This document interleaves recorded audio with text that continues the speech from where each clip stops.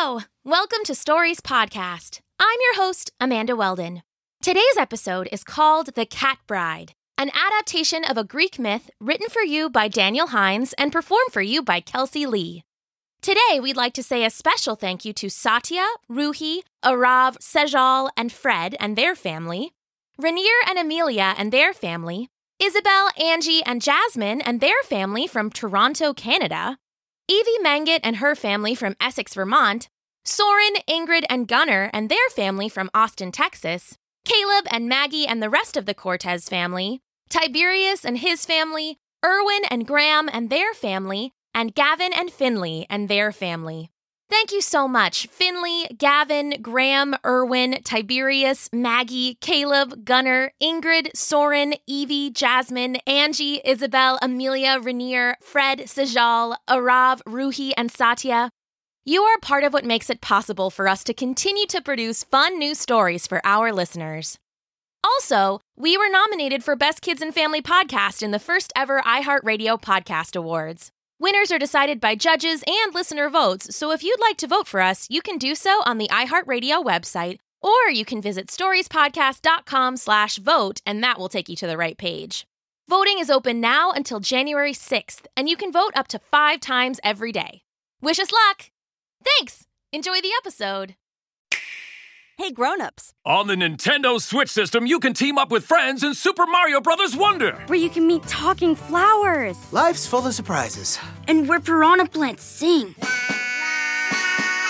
And where Mario, Luigi, and Peach turn into elephants. Wowie zowie! And where this announcer turns into a... super tiny announcer! That's not in the game. Sorry, got a little excited. Nintendo Switch, the home of Mario and Friends. Game rated E for everyone. Game and system sold separately. Hi, everyone! I'm excited to tell you about the brand new season of the podcast, Musicland Stories. Musicland Stories is a weekly podcast for kids that takes you on an adventure through the universe of Musicland. The musical Easter eggs and epic stories are sure to be tons of fun for the whole family. Take a listen to what's in store. I'm the conductor, and now, on a brand new season of Musicland Stories, I'm gonna take you all the way down to the ocean floor of the deep blue sea. And I recruited a new crew of sonic expeditioners that I can't wait for you to meet.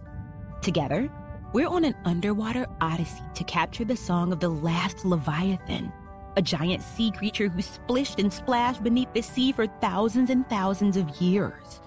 Listen to the newest season of Musicland Stories, airing weekly every Tuesday on Apple Podcasts, Spotify, or wherever you listen to podcasts. The Cat Bride. Once upon a time, on the distant starry peak of Mount Olympus, 2 gods were having an argument. Of course, when people argue, they might shout or scream. They might stomp their feet and wag their fingers. They might even throw up their arms and leave the room in a huff. When the gods argued, though, it was something else entirely. The mountain shook like pudding. The clouds swirled darkly. The sky was slashed with thunder and lightning. Zeus could never help that last one. "I don't need to be reasonable," the old god said, slamming down his goblet and splashing a burgundy puddle over the stone tabletop. "You don't need to be reasonable when you're right." Across the table, Aphrodite sighed, calmly shifting the flowing fabric of her dress away from the spreading spill. She was used to his bad behavior. "Zeus, even you aren't all-powerful. Changing how something looks doesn't change what's inside. You can't change a heart like you can change a shirt." "Pah!" spat Zeus, refilling his cup. "With a wag of my finger, I can turn a horse into a man and make him lecture philosophy. With a blink of my eye, I can make a wolf a woman and set her dancing. How is that not changing the heart of the thing?" Aphrodite sat back in her chair, an idea beginning to brew behind her beautiful, heavy-lidded eyes. "Yes," she said, her words nearly a purr. "You are quite talented. So you admit I'm right. I can change how something looks, which means I change how it acts."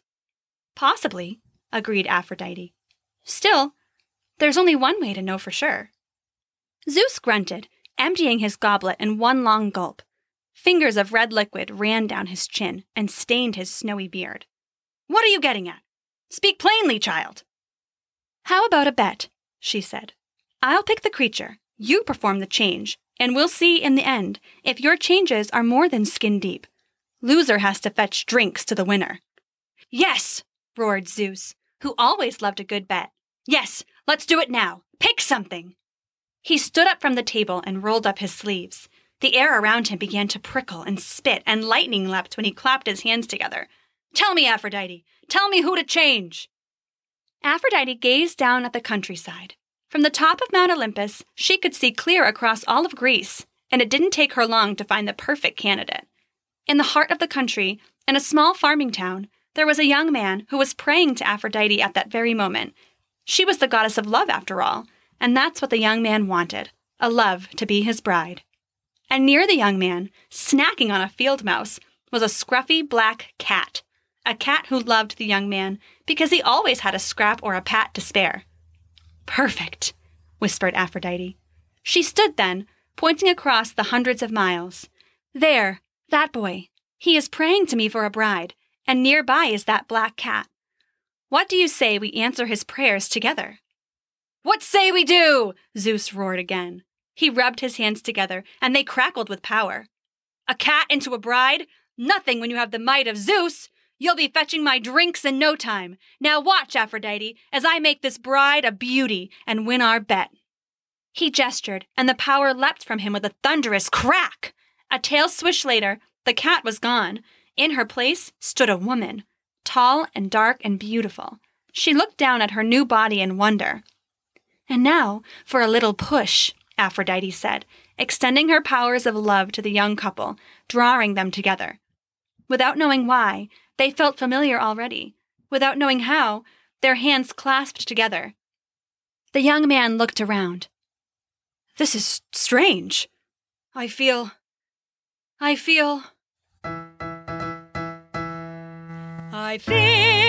we go together like a lock and key. Meow. Our love would grow just like a tree. I feel you're the fairest maid I ever did see. Let's get married.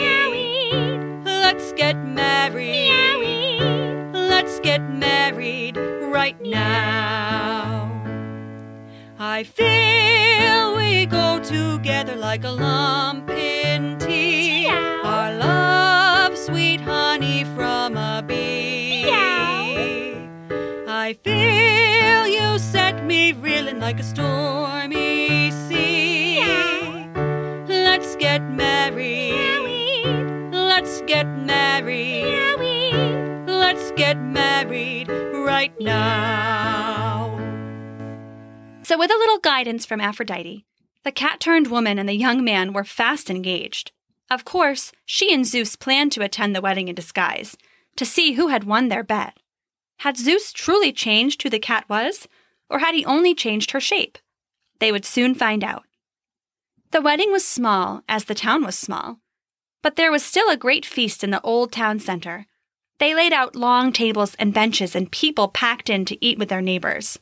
In the center, at their own table, were the bride and groom. He did all the talking, but she listened patiently, smiling as his hand absently scratched at the back of her ear. "See?" said Zeus to Aphrodite, their conversation lost in the clamor. "From a cat to a bride, and not a whisker forgotten." "So you say," she replied. "But what about her heart? What about who she is deep down? You think you can turn a hut into a temple with a coat of paint, but you can't. At the end of the day, that's still a cat." Zeus sneered and looked down his nose at her. "Can't you just admit you lost the bet?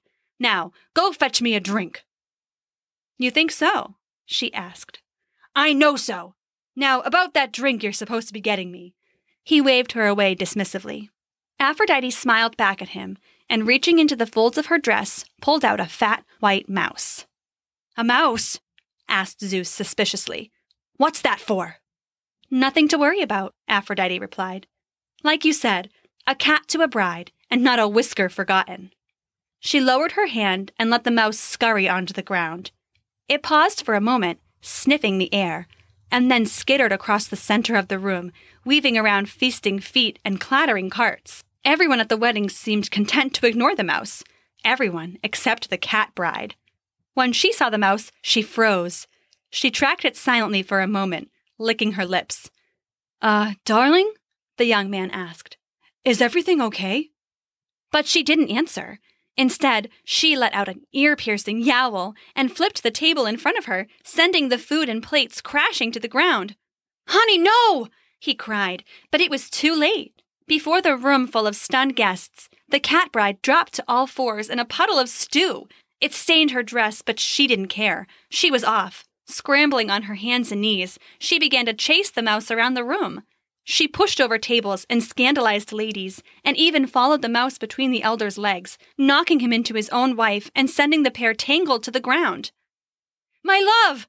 The young man called, but it was for naught. The cat bride continued to tear around the room, finding her human body much less adept at catching mice than her cat body had been. So Zeus, said Aphrodite slowly as the cat carnage continued, about that drink you're supposed to be getting me. You cheated, Zeus grumbled. If she had been truly changed, she wouldn't have wanted the mouse at all. Admit it, just because you can change someone's shape doesn't mean you can change their heart. Only they can do that. Zeus grumbled, but got up to get drinks. Aren't you forgetting something? Aphrodite said, raising her eyebrows at the cat bride, still screeching and yowling and scrambling after the mouse. Right, fine. Zeus waved absently, and there was a flash of light that blinded everyone in the room. When people finally blinked their eyes back open, Zeus and Aphrodite were gone, and so was the bride. In her place, there was a scruffy black cat. She had finally caught the mouse and was batting it from paw to paw, purring happily. As the astonished wedding crowd watched, she picked up the rodent in her mouth, raised her proud tail high, and strutted out into the night. It was all so strange that no one much talked about it again after that. Strange things spoken caused more strange things to come, or so they believed. But some said on quiet nights you could see the young man walking with a mouse by moonlight. He's peering into the darkness, hoping to see a final glimpse of his black-furred bride. And when it's quiet, his mournful call ripples across the dark pond of night. Here, kitty, kitty! Here, kitty, kitty! Here, the end. Today's story, The Cat Bride, was an adaptation of a Greek myth written for you by Daniel Hines and performed for you by Kelsey Lee, with a song by them both. If you would like to support Stories Podcast, vote for us for Best Kids and Family Podcast on the iHeartRadio website or at storiespodcast.com/vote. Thanks for listening. Hey, Prime members, you can listen to Stories Podcast ad-free on Amazon Music. Download the Amazon Music app today. Or you can listen early and ad-free with Wondery Plus Kids in Apple Podcasts. Grown-ups, before you go, tell us about yourself by completing a short survey at Wondery.com/survey.